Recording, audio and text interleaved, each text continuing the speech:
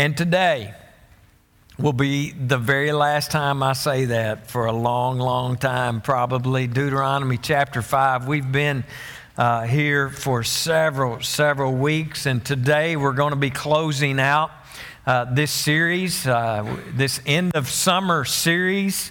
And did we actually even have a summer? I mean, weather-wise, it never got to 100, and we're blessed.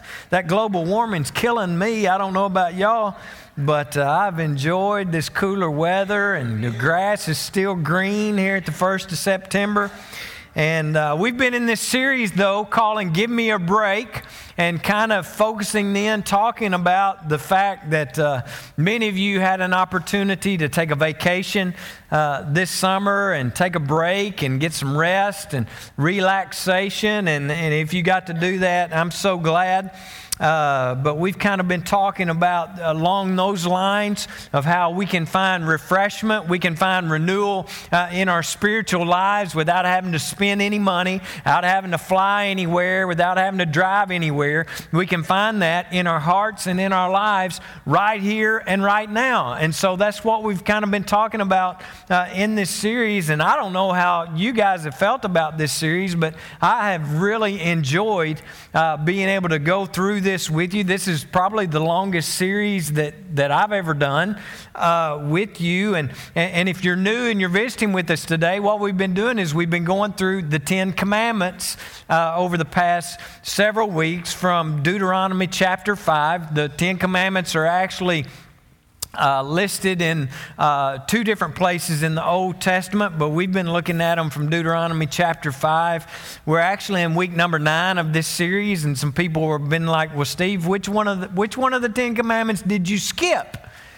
And so I'll just let you figure that out. No, I said about halfway through, I was tempted to just do 4 or 5 weeks out of the 10 Commandments, but God really challenged me that all of them were very important and we shouldn't leave any of them out. And so today we are closing out this series. It is week 9, but if you were paying close attention, I covered the first 2 in one sermon. And so that's why this is only going to take us 9 weeks. But what we've done is we've navigated our way through this series and through the 10 Commandments is that we've learned that the 10 Commandments aren't just some ancient rules that were written or etched in stone, 3,500 years ago, but we've been learning that they are incredibly relevant for us today. They're incredibly relevant and important to our lives as followers of Jesus today. And I hope that as we've been going through these,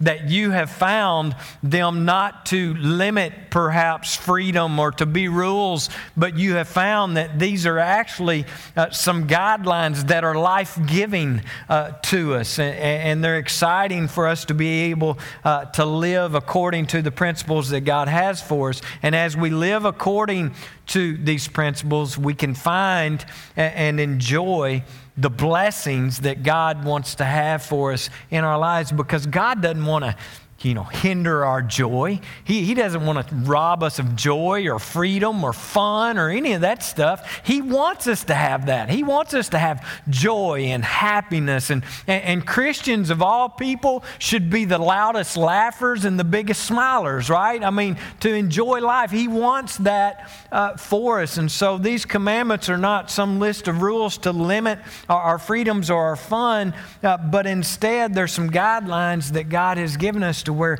yes, we can find rest. Yes, we can find a relaxation. Yes, importantly, we can find a sense of purpose. Because if you're living a life with no sense of purpose, you're living a pretty miserable life. And so we've been talking about how these commandments show us what our purpose is for life. It gives us meaning and also a hope for the future. And we've said every single week that the 10 Commandments are not something that you have to do. They're just not. There's something that we get to do. There's something that we get to live within and to enjoy, to experience what God has for us in our lives. And so today we're closing out with the 10th commandment, and we find that 10th and final commandment in Deuteronomy chapter 5 and verse number 21. Final commandment today is this: You must not covet your neighbor's wife. You must not covet your neighbor's house or land, male or female servant, ox or donkey, or anything else that belongs to your neighbor. So basically, it says this: you're not supposed to covet something that belongs to someone else. And then it goes on to give us a list of examples here. And I don't know about you, but I've really never had a problem coveting someone else's ox or donkey. I just hadn't had that, and I understand I'm really, really young, but I've never really had that issue. But of course, when these were written, think about what they were saying here. A donkey would have been what? Their primary means of transportation, right? And so back in the day, there were some donkeys that were limited edition. There were some donkeys that were platinum. There were some donkeys that were King Ranch. There were some donkeys that were Silverados that nobody wanted. And so you had all of these different, yes, I'm a Ford guy. But anyway, so basically the idea there is that you should never covet someone else's means of transportation, right? And honestly, this word covet is an interesting word because it's not really a word that any of us use, is it? It's not really a word that any of us use in our vocabulary. As a matter of fact, I can't recall ever even having a conversation with anyone where they used the word covet. So what does this word covet actually mean? Well, it means, to desire something or to really long for something, to really want to have something that belongs to somebody else. Okay? And so, just a couple of quick observations about that. And the first one is this: there's nothing wrong with desiring things. There's nothing wrong with desiring, wanting something. The difference is when we desire something that specifically belongs to someone else. That's when it becomes a problem for us. And we see that this is basically a human nature that we're born with. And if you don't believe that it's a basic human nature that we're born with, you've never worked in our nursery back there in the Family Life Center. All right, because those of you that have children, you know this, especially if you have more than one child. One of your children can be in there in the playroom playing with a room full of toys, slam full of toys. The other child walk into the room, and what toy do they want? The one that the other kid is playing with, right? I mean, it's our nature. We see this even as children. And so, what's behind that behavior? Well, it's this heart of coveting, wanting what somebody else has. And then what happens? Kids grow up and they become adults.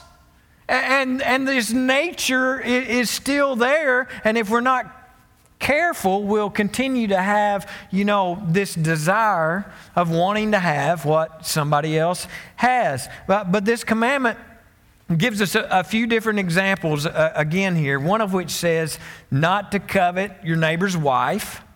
And again, listen, there's nothing wrong with wanting to have a wife. There's nothing wrong with wanting to have a husband. There's not even anything wrong with wanting to have an awesome wife or an awesome husband. The problem is you can't want his awesome wife, right? Or her awesome husband.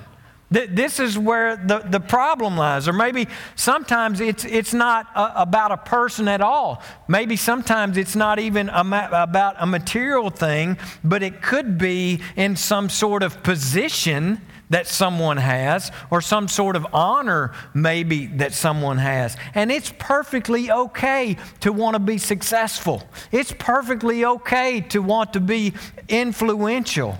But where it crosses the line is when we want their success, right? Or we want their position or their influence or their power. So this isn't about having a desire. This isn't about wanting, things. It's about having a desire for something that's not rightfully ours to begin with. And here's the second observation about this commandment. If you look at this commandment in the context of the other 9 that we've already looked at, this one is unique in what it is, because it's the only one of the commandments that's not about action. It's not about a behavior. It's actually about our thoughts. And we've seen that all the other commandments are addressing some sort of behavior or some sort of action, but this commandment is not about our actions, but it's all about our thoughts. And I can't help but think that God very strategically placed this one as the last commandment, as the 10th commandment, as if to say this, right? It's this thought of a coveting heart that is actually the underlying factor for all the other 9. And it's almost like if we can't get this 10th commandment right, if we can't get this one right, then all the other 9 are really going to be a struggle for us. And if you think about it, the first few commandments, all right, they speak to our relationship with God. Right? The first several, and we've saw this. God says, I don't want you to have any other gods before me. I don't want you to worship any idols or put any idols in front of me. He says, I don't want you to use my name in vain. He's saying, I want you to make my name great. I want my name to be glorified.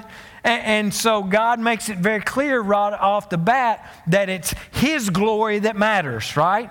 He makes it very clear right off the bat that it's His name that matters. But how easy is it for us to get to a place in our lives where we go, but I would like for my name to matter. I want my name to be great. And so we can take the glory that rightfully belongs to God, and don't miss this, and we can desire to take that for ourselves. And so it's the thought that's behind these first 3 commandments that when they're broken, it becomes a covetous thought. And then in other commandments, it can be a covetous heart in extreme situations that might lead us to murder in the ways that we talked about when we looked at that commandment. And I encourage you, if you missed that, it's really not just about murder and taking someone else's life. There's a whole scope of ideas that go along with that. But it can be a covetous heart that would lead us to take the life of someone else. It can be a covetous thought that might cause us to steal, right? To take something from someone that's not ours. Well, why would we do that? Because we want what the other person has, right? And so it's this covetous thought that might lead us to steal. It's a covetous thought that leads many people to commit adultery. And we talked about that. Why would we commit adultery? Because we are coveting someone else's spouse. And so you kind of see the heartbeat behind all of these. And this command is the heartbeat, the thinking pattern behind, I believe, all of these other commandments that we've been looking at. And so, just maybe, God gave us this one last.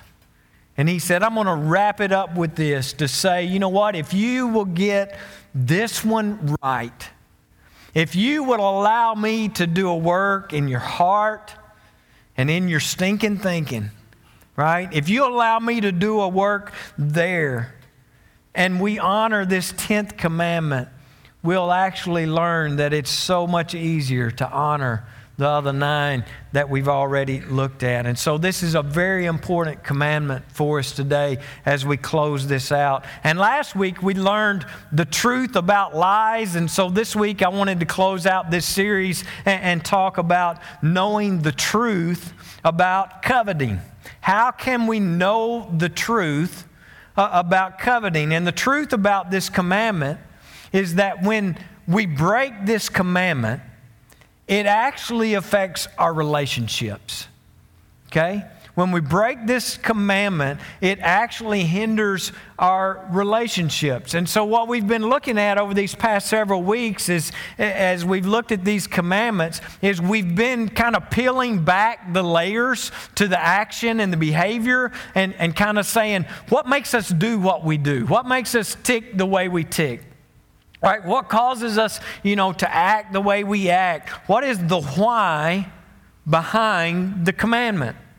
And so what's the why this morning behind a coveting heart or a coveting mind? Well, I believe that's what's behind coveting is simply this. It's envy, right? It's envy, this thing that maybe you might call jealousy. And what creates envy? What is it that causes jealousy in our lives? It's when we compare. It's when we begin to compare, right? It happens when we compare our life to the life of someone else. That's when the envy and the jealousy begins to grow within our own hearts because we begin to look at other people and see what they are or what they have, and then we get jealous. And we become envious. And let me say this as clearly as I possibly can. When you compare your life to someone else, you lose. You lose. Every single time. It's true when we compare ourselves to someone who we think has it better than us. Someone we think who is more successful than us. Maybe they have more material things than us. Or we look at other people and we think that they have a better marriage than what we have, a better job than what we have, a better bank account than what we have. Or look at them and go, they have more friends than they have. They have a pool party every night, and I can't beg people to come to my house because nobody seems to like microwave TV dinners. I don't know. And so, we look at them and think, man, how awesome they've got it. How awesome that must be, whatever it is. But if we compare ourselves to somebody else that we think is better than us, we lose. We lose every time. And here's why. Because when we think that other people have it better than us, it makes us jealous. Okay? If we think that somebody else has it better than us, then it makes us jealous. It causes us to envy, thus causing us to covet. And this affects our relationships.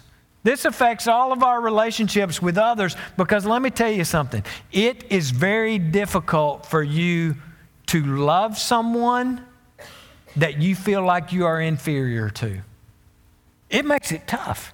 It makes it very tough to be able to minister to someone or serve someone that you feel like is superior to you. And so every time we compare, we lose. But I'm going to tell you this morning that there is one person that I believe it is good for us to compare ourselves to. Matter of fact, I would tell you this morning, if you feel like you have to compare yourself to someone, can I just tell you who you ought to compare yourself to? Your former self. Your former self. If you want to do some comparisons and compare yourself to someone, compare yourself to your former self, especially if you've been on a journey with Jesus. Especially if you've been allowing God to do a work in your heart and your life on your journey with Him. Sometimes the very best thing that we can do is to look back and to see how far God has brought us from where we once were. Sometimes it's the best thing we can do is to look back and go, look how far He's brought me. Right? Or we look back at who we used to be and we can see that, you know what? God has made some pretty significant changes in me. I'm in church on Sunday. Who would have thunk it 20 years ago, right? God has done a significant work in my heart and in my life. And so, you know what? It's okay to look back and compare now versus to who we used to be. And where we used to be, because here's the deal, folks. When we do that, it's God who gets the glory. All right? It's God who gets the credit for the work that He has done in our lives because, oh, by the way, none of you could have ever changed what God has changed in your heart and in your life. He's the only one that could do it. He's the only one that could bless you the way that you've been blessed. And so it's God who gets the glory. It's God who gets the credit. And when we compare ourselves with our former self, let me tell you something. You won't feel inferior. You won't feel inferior or even superior or even jealous. But instead, you will be grateful for what God has done. You will be grateful for how God has blessed you, where God has brought you to, and what God has done in your life. And so if you've got to compare, I would just encourage you to compare yourself to your former self, because if you compare yourself to others, you lose. Because it's comparison that often drives a covetous heart and thoughts that we're talking about today, and it hurts our relationships with other people when we do that. And I would even go so far as to say that it not only hurts our relationships with others, but it also hurts and hinders our relationship with God. All right, think about it like this. When we compare ourselves with others, what are we saying to God? When we compare ourselves with others, what are we saying to God? If we're comparing ourselves to someone else, we're basically saying this: God, I don't want or I don't like what you've done for me. All right? We're basically saying, God, here's what I want.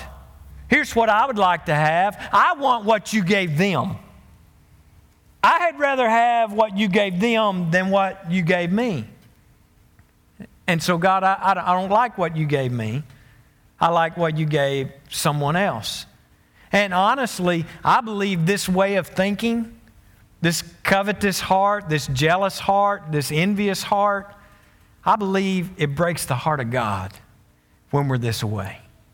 And you know, think about it like this. We talk about all the time that God is our heavenly dad, right? He's our heavenly Father. He's our dad. And so think about it like this. Let's say that you had someone in your life that you loved very dearly. And you had spent a lot of time planning out a gift that you were going to get for them. You'd put a lot of thought into it. You were excited about giving them this gift. Maybe even this gift cost a whole lot of money. And you were so excited and you could not wait to give them this gift and for them to open the gift, and you give it to them and you're so excited and they open the gift and they look up and go, "Really? This is what you gave me? I'd much rather have what you gave them." Well, what would that do if that happened to you and you were the gift giver? It would hurt, wouldn't it? It'd break your heart.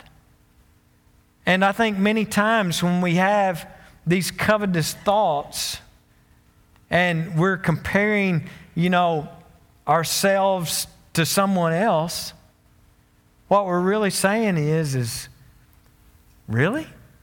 God, this is what you're giving me? This is the gift you want me to have? I'd much rather have what you gave them."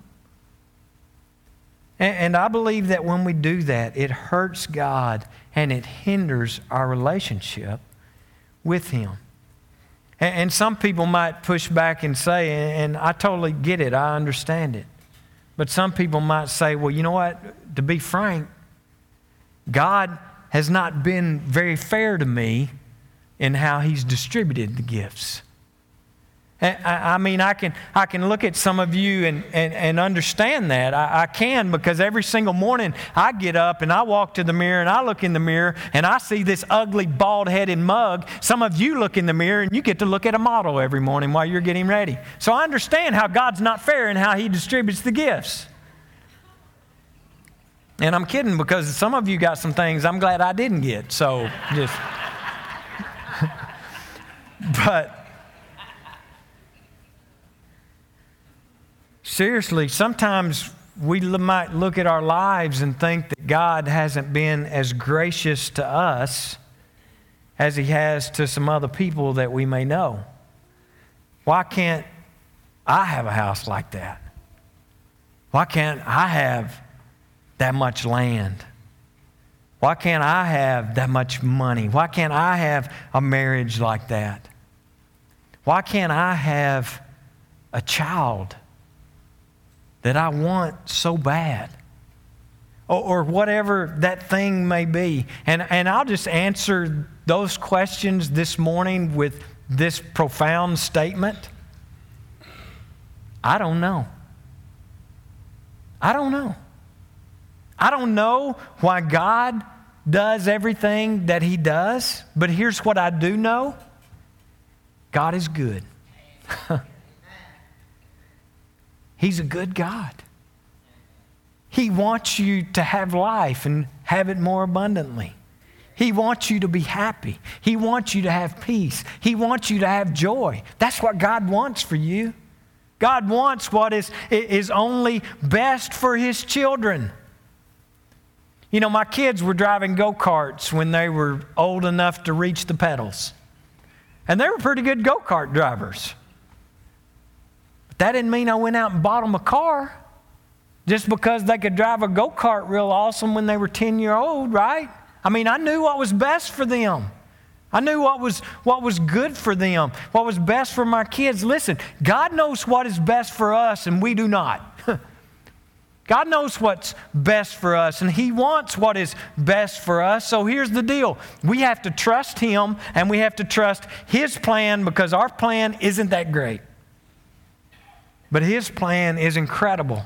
And I don't know why God does everything that He does, but I believe with all my heart that God does what is best for us at the time. And I would encourage you to do this. You know, the Bible speaks about God wanting us to have the desires of our hearts, and we've all read that. We've all seen that. And so the Bible says to bring our desires to God in prayer. And so it's okay to pray about things that we want to see happen. It's okay to pray that. But I would just encourage you to add this to your prayer when you're praying for those things, that God, you know what? If you choose to answer no to whatever it is that I'm asking you to do right now, if your answer is no, would you just do this? Would you do a work in my heart that prepares me for what you do have for me? Would you begin to do a work in my heart that would prepare for me whatever it is good that you've got for me in the days ahead, to prepare me for what it is that you have for me somewhere further down the line in my journey with you? And it's often in these times where we find ourselves wanting and waiting and find ourselves desiring more or something better in our lives. It's often in those times, if you think back about it, when God does His greatest work in our hearts. It's in those times. And so, but when we compare, when we covet, it affects our relationships with other people. It affects our relationship with God, because we're not being grateful, but instead we're just being greedy. We're being jealous. We're being envious. And don't miss this. God has something so much greater for you, more than you ever dreamed or imagined. That's what He wants for you. And that's what He has for you. And so it's important that we know the truth this morning about coveting. But I also believe that God wants us to fight coveting with something that really matters. He wants us to replace coveting with contentment. He wants to replace jealousy with contentment. He wants to replace the envy that's in our hearts with contentment. I want to look at what the Apostle Paul said this morning. And I don't want you to go out from here and tell anybody about this morning, because this is a secret. And if they're not here, they're just missing out on it. Okay? Stop the recording on the website deal, because this is a secret that only those that are here get to learn. Philippians chapter 4, verse 11 and 12, the secret to life is right here. Paul says this, "Not that I was ever in need, for I have learned how to be content with whatever I have. I know how to live on almost nothing, and I also know how to live on everything. Don't miss this. I have learned the... Shh, keep it quiet. You and I will be the only ones that know. All right? I have learned the secret of living in every situation, whether it's with a full stomach or an empty stomach, with plenty or little. Paul's saying, listen, I've learned the secret to life. I've learned the secret to having a life that God wants me to have and enjoy. And here's the deal. I'm going to let you all in on it this morning. But the secret to living a meaningful, joy-filled life is this. And it has absolutely nothing to do with your situation. It has absolutely nothing to do with your circumstances. But Paul says, I found a way to be content whether I had a full stomach or whether I had an empty stomach. I've learned to find contentment whether I had 6 figures in the bank account or 6 cents in the bank account. That my circumstances in no way determine or dictate whether I'm content or not. And Paul says, and this is the secret to life. This is the secret to life. The greatest news in the world about contentment is this. Contentment has absolutely nothing to do with what's in your hands. Contentment has everything to do with what's in your heart. And so, how do we get that? How do we get, Paul says, here's the secret, it's being content.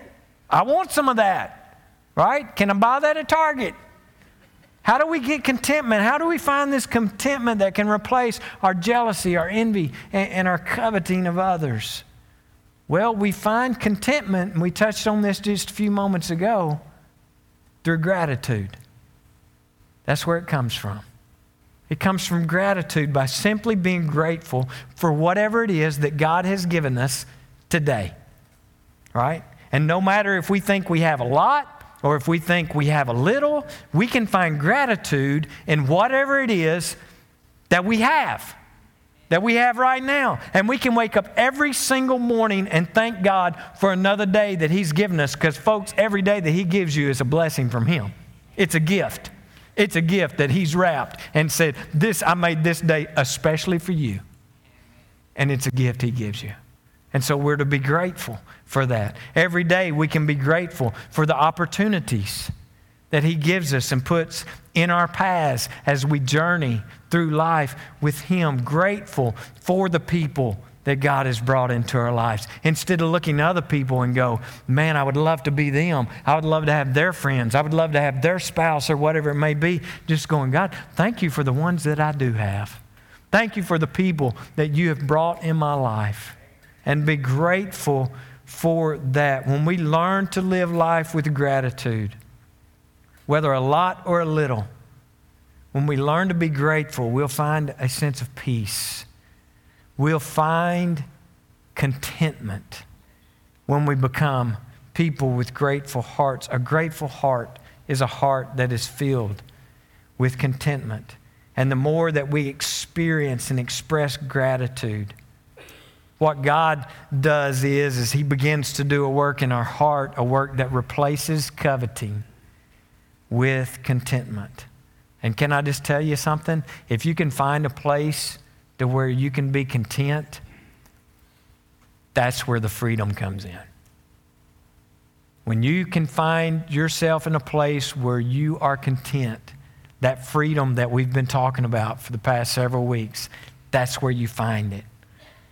When you find yourself in a place where you can be content, that's when you will learn and find the purpose for our lives. And it's there that we can find our hope for the future. We don't have to. We get to. And as I think about our journey over these past 9 weeks, and what we've been learning in this series, the theme of what God has been saying to us week after week after week, it's not just about the way we act. It's not just about our external behavior or action, but it is always about your heart. It's all about the heart. And the great news is that God desires and wants to desperately do a work in our hearts. And when we surrender our heart to Him and allow Him to do what He wants to do in our hearts and in our lives, that's when we are truly going to find and experience life. And He knows that.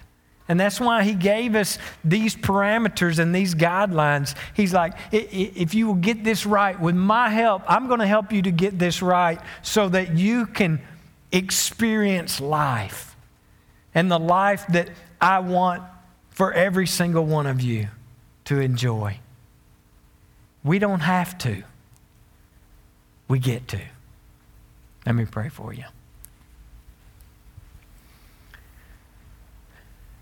God, thank you so much for the promises in your word today, for the hope that we have in a relationship with you. And many of us today can look back, just kind of press the pause button and turn around and look and see how far you've brought us.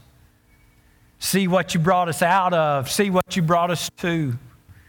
And God, only you receive the glory and the credit and the honor for that. It's nothing that we could have ever done on our own, and our plan probably would have been much different anyway. And so we thank you so much for the journey. We thank you for continually trying to take our lives and make our lives look more like you, because if we'll look more like you, then people around us will see you. And that's what's important, that they see you, not me. So God, we're grateful today that you want good things for us. You want us to have a good life. You want us to enjoy life. You want us to have life and have it more abundantly. And you've kind of laid out the plan. You've kind of laid out the blueprint here for us over these past several weeks, how we can have that, how we can know that, and how we can experience that in our own lives. And so I thank you for what you've been doing. I thank you for what your Holy Spirit has been speaking into the hearts and the lives of our church over these past several weeks. But God, may we never forget that it's not about the things that we can do or the things that we don't do, the things that we can check off the list, but it's all about our heart. And it's about our heart being like yours. And it's a heart that breaks for the things that breaks your heart. And so, God, I pray that we would see and hear exactly what you want us to see and hear as we go out into this world that's hurting. Many are lost and don't know the way. And God, the way they need to go is your way. And to be on a journey with you, with us. And so I pray that you would help us to be able to show them the right paths, that they would see in our lives something, a contentment maybe even, that they would long to have in their own lives. But God, whatever it is that we do, I just pray that it would bring you glory and bring you honor. We love you so much. Again, I want to thank you for your amazing love that you have for every single one of us and what you're doing in our lives. In Jesus' name we pray. Amen. I love you guys. I hope you have a great Labor Day and an absolute